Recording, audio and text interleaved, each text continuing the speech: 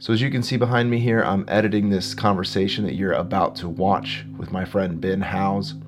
I met Ben through a mutual friend. He was a graphic design artist that was working on some logos and things, and we just connected. We just started to see that we're both on a similar spiritual path, and we have been wanting to connect for a while, and I'm so grateful that we finally had the opportunity to sit down and have a proper conversation.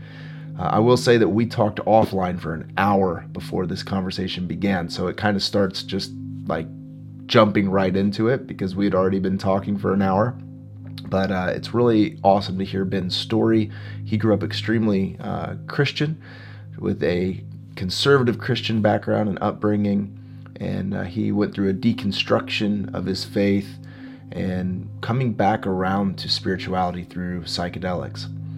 And where now he practices the tradition of Vedanta. So there's a whole lot with his story. I'll let him tell it. He tells it better than me. But just to give you a little intro here, the beginning is a lot more of his personal story, his journey of deconstruction. We talked then about some psychedelics and how that opens us up, has the potential to open us up. It doesn't always, but for Ben it certainly did. And then we talk about more of the non-dual reality that is found in all the world traditions, that every teacher is teaching us to see the union between us and God and the delusion of separation becoming dissolved. So I hope you'll enjoy this episode with Ben. It was certainly awesome to be able to talk with him, and would love to dig deeper into some of these topics with him. But without further ado, here's my friend Ben Howes. Speaking of stories, you were sharing with me a little bit about yours. And you growing up sort of in the church in Ohio and then going through your own deconstruction journey and, anti-Christian and then back to some degree of faith. And you've made a couple comments throughout the hour that we've been talking about, not being mad at Jesus and stuff. So that's a whole lot of things. I don't know where would be the best to pick up from all of that. Yeah. But where do you think would be a good origin spot to share some of your experience? So I think from the time I've been a kid, I've been very, very spiritually interested. I was homeschooled growing up. I grew deep within the Christian bubble. And I was kind of just sheltered from the world. At the time I hated it, but really looking back, it's kind of a blessing because you see the madness of the world. You're like, I kind of had that peace from it. I spent a lot of time outside as a result. I wasn't really allowed to play video games. And I grew up in the early 90s, so everyone's talking about Nintendo and Sega. And I was just, I was reading books, and I was allowed to watch like half an hour of TV a day. And it was like, either Little House on the Prairie with my family or Mr. Rogers' Neighborhood. Really? Dude, that's wild. The rest of the time I was... For real, man, yeah. And, we lived pretty simply. So and we didn't really have, a lot of interaction with other people, so I spent a lot of time in nature. We had 60 acres where we lived in the woods. It was beautiful. And I really felt that I would just sense the presence of God in nature, the unified whole. I felt like I could just sense the energy of God in everything. And I would sing, I'd make up songs to God, and it wasn't theologically sound or theologically anything. It was just an expression of my being at that point. And so then I go to church where I heard that God lived, and church is the only place that I was really ever bullied. And I was bullied because I sang the same songs in church that I sang at home. And I thought that, well, hey, this is what happens at church. You sing songs about God.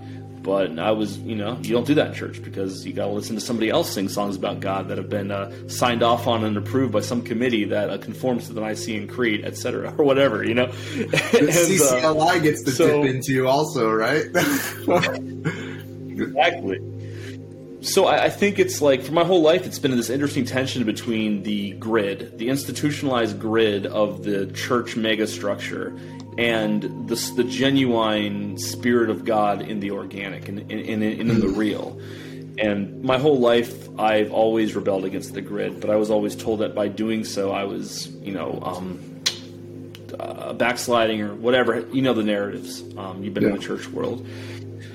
And so I think, but I really wanted to unpack this journey with God. I always knew there was something more. I was always attracted to like the 60s. My dad marched in the first Earth Day parade before he got really into, Christianity and stuff. And like, we'd have to listen to terrible, like Mike W. Smith and like instrumental dulcimer albums of hymns most of the time. But my dad had a wood shop, and we'd go downstairs and he'd play like the Beatles and the Stones and the Guess Who, and like he played cool music. And like that was my entree into music, which is a huge love of mine. I played in bands for a long time when I had hair, and also art in general. And I was just really mystified by like the psychedelic art and music for some reason. And I think I know why. It was breadcrumbs for my later journey. So, but I was also terrified to touch that stuff because I really wanted to love God, and I was afraid that if I were to ingest these things or work with these plants, then I'd be opening myself up to demons and go to hell. The fear of hell. Two things really stuck out in my mind from a young age, and that was the concept of infinity and eternal life, and also the sheer terror of hell and eternal consciousness of never-ending torment, and never made sense to me. Still doesn't. So I go throughout my life. Essentially, I go to college, get married, and at this time, I went from like a Pentecostal church to a Reformed church in Columbus, Ohio. I won't say the name. It's like a pretty good church, actually. I like a lot of the people there. I played worship on the worship team. And it's a then big come around there, to have that affirmation. Yeah, definitely. It was definitely interesting, but I've always been a seeker, and I saw in Pentecostalism there was always this like hyped up quality, like God's got to always be doing something. It's always emotional, and I've never emotions tire me out. You know what I'm saying? Like I can only handle so many emotions at a time, and like you can only run around the aisle so many times without catching on fire. So you're like, okay, what am I doing here? And so I like Reformed theology because it just seemed more chill, even though it's really not. Like when you think about what the implications of it were. But I was a seeker, and I was really into Mark Driscoll and who the other guys, Piper and Sproul and all those dudes that I used to really nerd out about. And it was cool because we could smoke cigars and drink beer. So that's what we did. That was like we go to the bar and talk about theology, and it was fun. I liked it. But then, so I was a graphic designer. I ended up getting a job at a church and ended up being on staff at one of the largest Southern Baptist churches in Ohio. And I was kind of on ministry staff. And what really disillusioned me there was just hearing week after week all these stories about moral failings of pastors. Whether they were, it was usually always sexual sin or embezzling money. And week after week, and it was so disheartening for me because in my heart, like I always I'm like, I don't want to do that stuff. Like why do these people keep doing this? And I mean, our pastor, our ministry team was legit. He's a great man and very faithful to his wife, his family. But I ended up going on a mission trip to Peru, and what really got me away from the straw that broke the camel's back was I had this amazing time in Peru, and I've been smoking cannabis off and on since I was 18. I remember the first time I got high was at a Tom Petty concert, and then I had to drive my parents' van with my friends from Columbus all the way back to our rural town. I don't know how I made it home even to this day, but that was pretty much as crazy as it got, psychedelic or in that space. But I went to Peru, and I just remember like we were trying to minister to these people, and they were like it was way in this isolated mountain town called Yaquin. And they were like direct descendants of Incans. And they're still wearing like colonial dress and outfit from like the 1500s when the conquistadors came. It's that isolated. And they kind of synergized their like indigenous like teachings and spirituality with Catholicism. And of course, we were like the new colonizers that were coming down and telling them, no, you got to adhere by these 4 spiritual laws, and you got to, say these magic words at this special time. And it just showed me just how hollow it all was. And I just kind of thought, like, this is like the spiritual equivalent of going to a robust micro economy and just building a Walmart. It's completely spiritually destroying the culture that's there. And I got incredibly disillusioned. And this was also at the time of Trump. And so many Christians were, I'm not a political person anymore, but at that time I was pretty progressive politically. And I just couldn't understand why Jesus, who seemed to be anti-Trump, was being conflated with Trump, and I just got so sick of it all. So that's kind of my story of deconversion, and I became agnostic. And from there, I don't want to ramble too much, but I got into psychedelics, and that's really what initiated me on the path, the spiritual path that I continue to walk to this day. So when you were talking about, my computer keeps jacking up for its. Sorry, I apologize. 1 second. When you were talking about the spiritual journey from the psychedelic experience, that almost would be a connection back to your original connection to nature that I hear you talking about. Like, that's where you first engaged with the divine. And it seems like after that experience of like, man, I'm witnessing more colonization happen, and I'm seeing that it's just more ideological stuff that we need people to verbally agree to.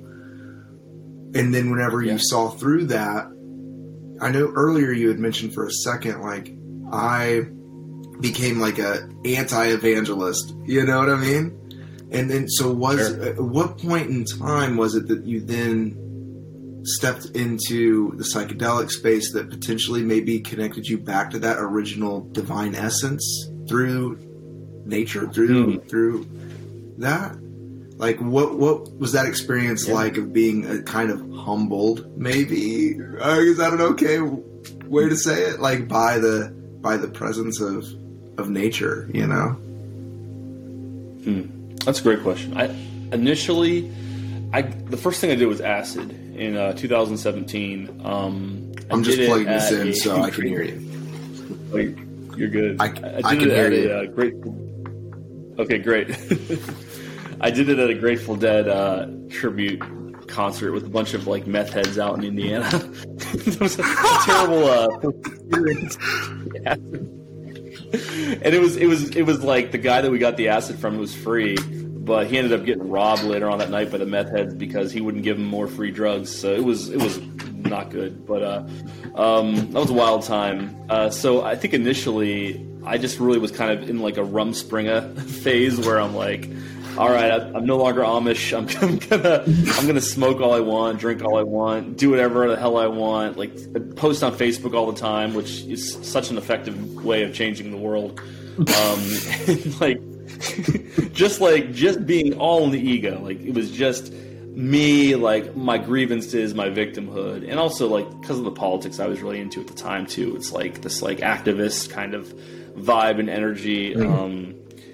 And so I think what really humbled me was like, it was a couple of years. It was actually 2019 is really when things started to change.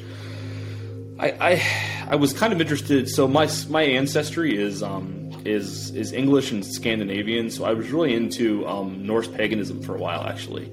I had an experience in LSD where I saw the Elder Futhark runes in the sky, at least what I thought was the runes, in gold on a blue sky. And I was just like really interested in that. And so that's really what kind of brought me to like a nature-based religion, which, you know, all the gods of that pantheon are correlated to forces in nature pretty much. And then as my journey progressed, I started to really work with psilocybin, which has been hands down my favorite substance that I've used, because acid for me was very like hyper masculine, like energetic. I alluded to this earlier, but I almost died on acid because I was longboarding down a mountain in the Rocky Mountains while I was tripping without a helmet on or anything on, and then I wiped out and almost hit a boulder and died. And so that was a long night on the side of a mountain with no medical attention. But whatever, I'm still here for some reason. So I'm like, I'm gonna chill out and just head to the psilocybin zone because it's more of like a feminine energy, and yes, that's been really nourishing for me. And so I think what really caused me to have a really change in my heart has been a couple things. It's been psilocybin. I had a 5-gram experience, and it brought in a lot of chaos in my life because I made the mistake of bringing my phone in with me and calling a lot of people and saying a lot of things, and I came across as a madman, and there was some some definite repercussions in my immediate family as a result. And so after that, I took a year to really just go sober, and I just really reflected on the power of my words and my actions and what I did, and thought about the sacredness of these substances, and ended up moving out of state somewhere else. We got pregnant with our first child, and then starting in 2022, I went on several. Well, starting in 2021, I went on several psilocybin journeys. Did ayahuasca. And then also did DMT, vaporized DMT, and arrived at a place last year, almost exactly a year ago, where I had a 5-gram experience again, but this time I did not bring a phone into it. And I received, by God's grace, what I think is that experience that I've been looking for my entire life, of breaking through, of going beyond life and death, and seeing what really is. And as a result of that, I've kind of found a spiritual path that I've been committed to ever since. I found a teacher, a very wise teacher who I have much love and respect for, who is part of a lineage, who is training me in this path, and as well as others. And I've just committed my life and surrendered myself to growing in this relationship with God, who is not what I was told God was, but was always what I intuited God was, I guess. So that's, in a nutshell, my story. Dude, can you speak a little bit more to that in terms of, like, you're talking about, like, your relationship with God, and, like, for me, like, reconciling things through a very non-dual perspective. I've struggled with the sort of the mental gymnastics of, like, how do I pray to God or have a relationship with God if I am God and all that, and I've really been able to incorporate what that actually means now, then it, almost single-handedly, by undoing the idea of God in a sort of, like, kingly sense, you know what I mean? Like, yeah. But yet still that, like, panentheism, I think, has been, like, the best descriptor for me. But what was that process like for you in terms of, like, entering back into relationship and surrender and service to God, and how, like, does God look like now to you? What is that? Because that language was used a lot growing up for me as a charismatic kid or whatever, but it's extremely, the essence of it is extremely different now for me. What was that like for you? Charismatic, that's a great word for it, because I feel like in my psilocybin journeys, the charismatic impulse and experience was absolutely there, and as you know, it's such an emotional ride. It's such an artistic ride, a creative ride. I think, but the problem with that is that it gives you a lot of information, and without a disciplined path to apply that information, you can lose it, and you can, maybe in the case of people that we've mentioned, just kind of live in a state of permanent chaos. And I feel like we're called to a state of permanent peace, because that is our true nature, is wholeness. So I mean, a lot of it I would attribute it to my teacher, to my guru, who is just, it was almost a miracle how I was introduced to him, and his story is actually very similar to mine. And he is really, as any good teacher does, it was able to dispel the darkness and lead me down conversational trails that clarify these concepts. And so one example that I will share that really helps me understand the non-dual nature of all things is starting with the proposition that God alone is real. There is nothing else outside of God, because God, praise God from whom all blessings flow. Everything, God is the fountainhead.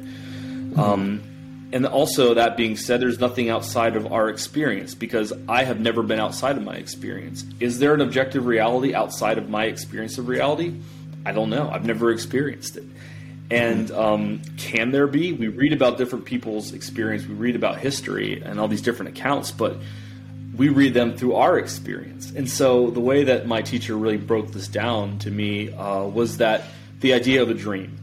When you have a dream, I think we identify ourselves as ourself in the dream. We're the main character of our dream. But when you have a dream, your mind is creating everything. You are the main character of your dream. You're you, the persona that you go through this life with. But you're also the monster that's chasing you. And you're also the audience of people that are laughing at you because you're in your underwear, presenting an essay or something at school. And you're also the stage that you're standing upon. And you're also the sky. And you're also the history of the characters in your dream. You are all of those things, but yet you perceive yourself to be just one of those things in the dream. Mm-hmm. And I'm convinced that, reality and consciousness exists on a fractal. You can see the unfurling of a fern is mirrored in the unspiraling of the cosmos. Heavens declare the glory of God. There's this like DNA that the macrocosm and the microcosm are infinite mirrors of one another. And so similarly, I think that this reality that we perceive to be real is also a dream.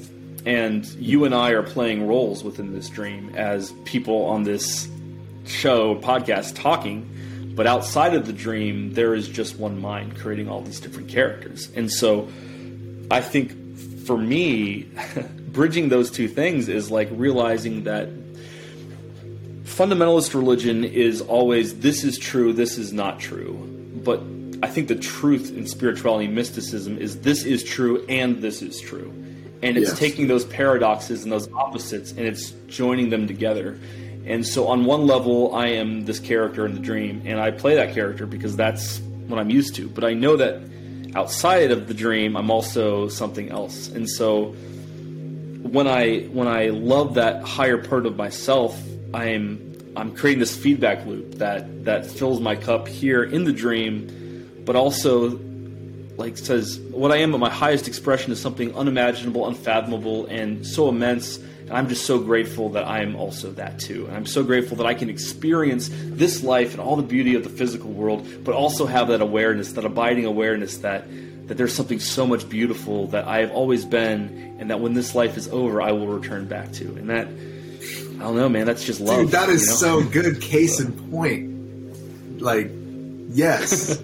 Yes.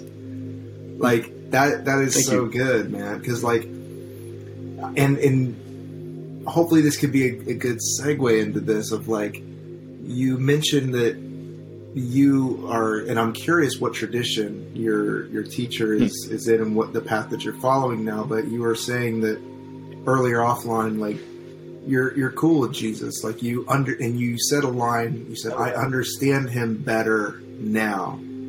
And I think what you just said, like, that awareness that I've come to also, that sort of mystic non-dual truth that I think that Jesus embodied and said well, actually said really well in a lot of statements, but has just like it just the ancient Near East mind, the Hebrew mind, the Roman mind, the Greco understanding of the gods and us, and it just was like just too much of a apple wheel of death for them, that they're like, I don't know, I don't do we deify him? Is he a heretic? Like, and from an Eastern perspective, you're just like, oh, like, clearly he's a fully realized being. Like, he knows who he is. Like, and embodies the power that comes along with that. And he's a master. Yes, he's an avatar. And avatars, this is what avatars do. They fully embody, but yet they're limited to their human form. Like, this is the full expression of what incarnation has the possibility to be. That's what an avatar does. So anyways, now I'm on my rabbit trail here, getting excited. But with you, like, I'm curious, like, how that was. Like, is that similar for you in terms of how you see Jesus now? And you mentioned, like, the church doesn't really worship Jesus, Like, I don't know if you can speak a little bit to that you're rapping about offline. So I think that there really are only two religions on earth. And both, not even religions, let's say spiritual paths. And both spiritual paths are present in every religion on earth. But there's two distinct ones. There's a saying that goes that religion begins in mysticism and ends in politics. And I think that is the drive. There are fundamentalism, dogmatism, dualism always leads toward political ends on earth. and it becomes more about a religion of power, of control, of coercion, and fear. And the mystic path within all religions goes back to the source, goes back to the center, goes back to the initial beam of light in which all the colors of light, when they hit the spectrum of our understanding, refract from and reflect and come back to. So to be upfront, the spiritual path I follow is the path of yoga within the tradition of Sanatana Dharma, which is commonly known as Hinduism. I follow the tradition, the philosophy of Advaita Vedanta, which is just non-dual philosophy. And then I follow the Patanjali's 8-limb yogic path. And the goal of yoga is, not doing a bunch of poses and you know, whatever. I know that's kind of how it's, see it. Yeah, it's union, exactly. And so the mission of yoga is to unite everything that you think doesn't fit and make it fit. And that includes reactions that you have about things in your past. And so how do you reconcile? Jesus says, if I be lifted up from the earth, I will draw all men unto myself. And it's through mentally elevating these different things and bringing them, uniting them together, that you're able to, I think, draw people toward the truth in a way. And so I see Jesus as someone who took the mystical path within his religion. And I think I know the Bible. I used to be in Bible bowls, so I memorized the Bible, and we would do quiz bowls and stuff. I have a lot of the Bible memorized, or a lot of verses memorized. I still love Keith Green and a lot of Christian music. And for a while I thought, I'm doing this, so I can't. But what's beautiful about the yogic path is that there are no wrong paths. Like everything, God is bigger than any petty decision to believe in this energy source or that deity or whatever. It all melts back in the same thing. Yeah. And so that's been so freeing for me, because it's allowed me to fall in love with Jesus again, for who he was, who he said he was, not for what other people have been saying about him, from the books that have selectively been kept in the Bible. I've also been able to read the Gospel of Thomas and see how much of a non-dual thinker he actually was. And yes, dude. Not to sound like a fundamentalist myself, but I think there's one experience, and there's one thing. It doesn't matter what path you take. What matters is that you get there, and I think that's the goal of every human incarnation. Ultimately, is to reach samadhi, which is merging back with God.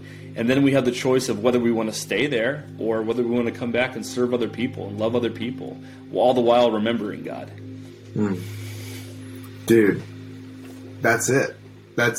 Like the ultimate path is the samadhi, and I've been really digging into a lot of. I've always had a very interspiritual or world religion, comparative religion is what I would always play it off as. Is like I have an interest hobby in comparative religion. Meanwhile, I was actually really being shaped by something differently, but I'm still a Christian. This is a fun hobby, and then it's I started to, let go of all of that and really embrace a multi-lineage path. But as I ventured into Buddhism, and more recently, earlier this year, I was really reading a lot of Zen, and so even reading the Lankavatara Sutra, which is the actual sutra that a lot of Zen idea is based on. A lot of times it's Alan Watts is the GOAT, man. But I want to read some of the actual sutras, some of the actual lineages, and what was Bodhidharma actually all about, And so reading some of that, I thought for a little bit, you know what? I'm a Buddhist. I'm not a Christian. And it's so funny. It's the minute that I thought that, and for the few days that I considered being I'm this and not that, I was in meditation one day, and I just felt the Spirit so what color shirt do you want to wear? Fine, fine. What, do you think that's a big deal? To your point of what you're saying is that it's so what changes now, Luke, if you do that? What really fundamentally changes? And it was yet another layer, those Russian doll things, right? is yet another layer deeper of like, oh, it doesn't, yet again, it does not matter your affiliation and association from this level of existence. It's like, if Jesus really is your yogic path, there's nothing wrong with that. As a matter of fact, I've actually had a renewed like sense of purpose of like, man, there is so much non-duality that is right here in this own Christ path that's been hijacked. And it's like, if I could help people, and I understand that amount of people will likely be kind of small, but like if I could just help some people connect some dots a little bit, that would actually serve other people more than me just being like, I'm a Buddhist now and I go to the monastery and these are my people now and I eject myself from that. So like, to your point, I'm just kind of riffing here, man, but like, to your point, like it doesn't, there is only two spiritual paths. Okay, sure. So follow Bodhidharma's teachings. That doesn't mean that you can't also be the awareness of Yeshua that had this awakening. Like it is. It just is. And I love, like Richard Rohr saying, like everything belongs. Like it's right in its place. So stop trying to chop it up. There's nothing to chop up. You know. So it's like. But that's. I mean, think about the story of the Garden of Eden is the perfect example of that. Like, from a metaphorical, esoterical perspective, like you have fullness, like God, walking with God. Like you have this awareness of Creator, and to the point like where the line of where you end and Creator begins, and vice versa. Is you don't have the knowledge of that, right?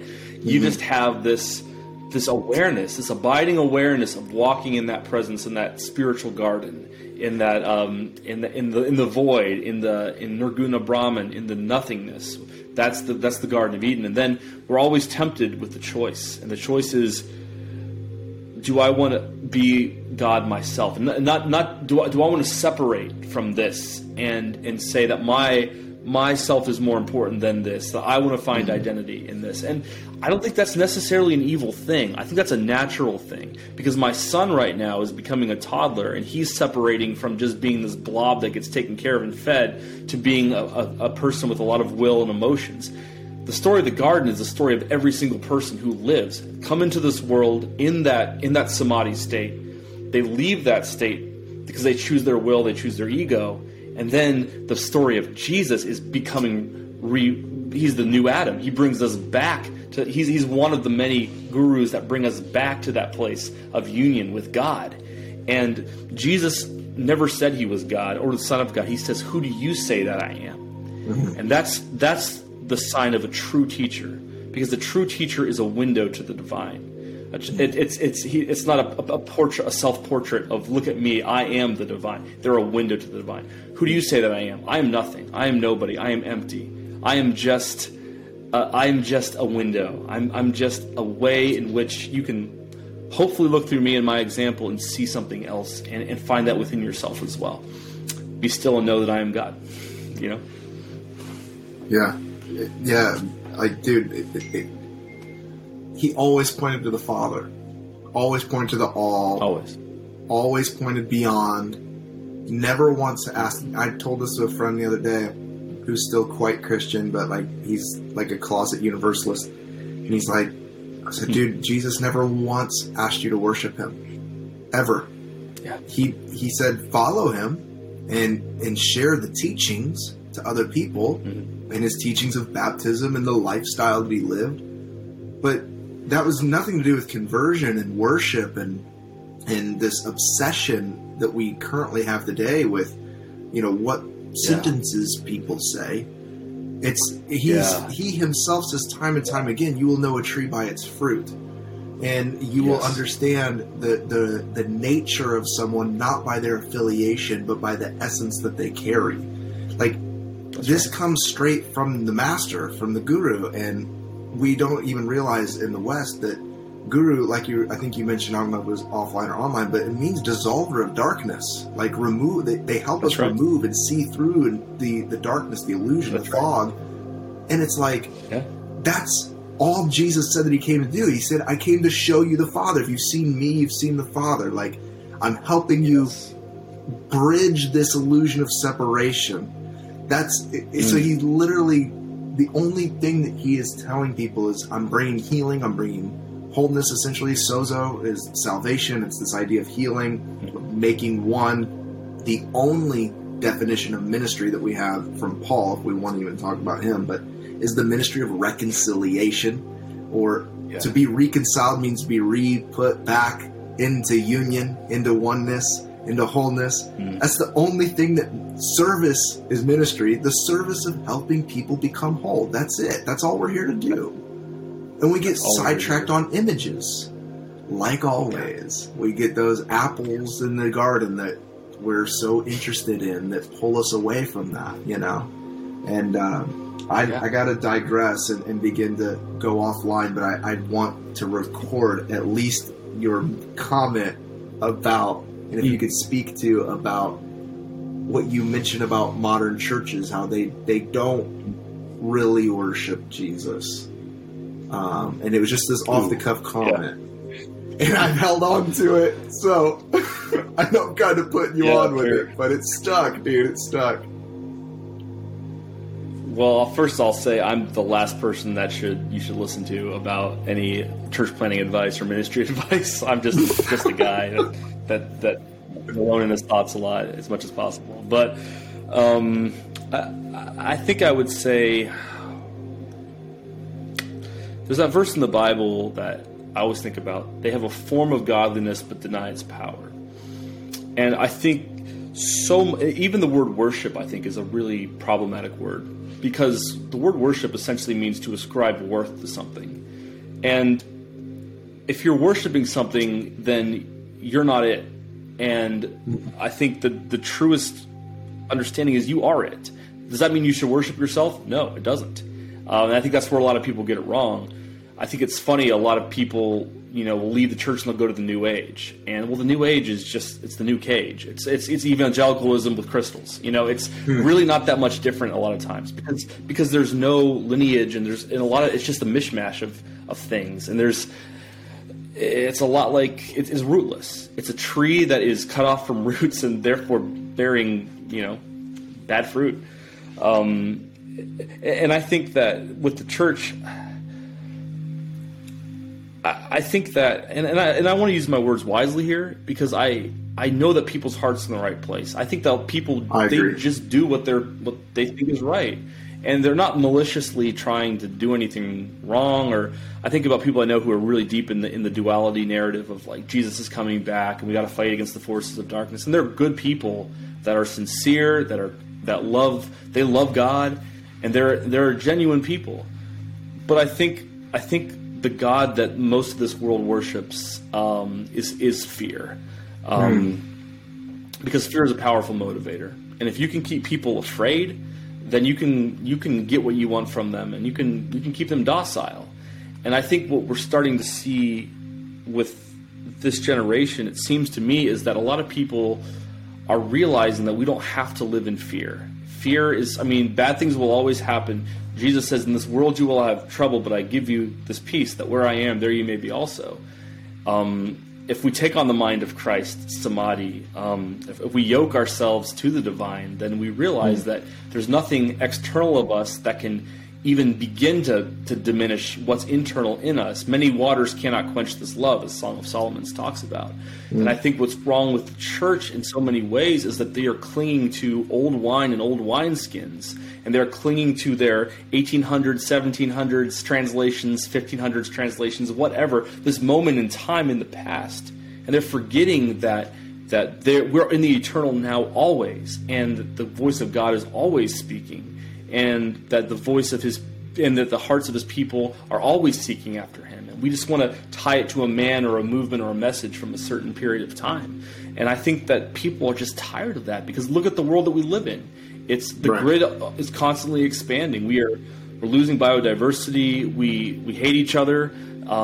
We've forgotten who we are, and as a result, we think that by defining ourselves by what we're not, we can find out who we are. But by defining ourselves by what we're not, that's the first step in the right direction toward realizing who we really are. And we're not all that important, and we're not all that special, and we can laugh at ourselves, and we can enjoy life, and we don't have to be tied up in the market or the economy or all these different fears, because the worst thing that can happen is death. And I've been on the other side of death, and it's an absolutely wonderful place. And you're going to be like, why was I afraid of this for so long? Yes, dude. So I hope that answers the question. Dude, it answers it great. It just makes me feel like we need to do some more of these with some more pointed topics and allocate some more time, man. Because, like, this stuff's really good. And I guess it's so hard for me to wrap up, dude. There's so much more that I want to riff on this with you about, you know? But I think that's like what's... We have a part 2. Yeah, we need a part 2. We need a part 2 because I feel like we're just barely scratching the surface on some of these things. And I feel like, you know, I feel right in saying, like, it feels good to have somebody who understands, like, the understanding of the expression of who you are and coming from a Christian background perspective like yourself and with me, like I have, and then, like, also the psychedelic experiences as well. And just, yeah, man, camaraderie is a really beautiful thing. And I think that it can happen, and a lot as an encouragement for anybody, if there's anybody that's still going to church that listens to any of my shit. Like, the point is that, you know, you can find community and like-hearted people, and it just takes time. And you know, I know there's a lot of people that are still just trying to sort through it all and figure it out, and they hold on to their communities because they're scared of losing that community. But, like, there's glimmers of hope, like me chatting with Ben right now, and I'm just really grateful for that, and grateful for your wisdom, and appreciate you spending some time here, man. Connecting dots for us all. That's what it all is. I mean, I don't have any answers. I don't, you know, I know nothing. But I will leave you all in the audience with something that my mom used to say. No matter where you are in your spiritual path, what traumas you've had in the church, how heavy or broken your heart is, I want to share with you something my mom used to always say to me. Jesus loves you, and so do I. And I think there's great hope in that. That's beautiful, dude. That's beautiful. Thank you so much, my friend. Yeah. Thank you for having me on. This has been a lot of fun.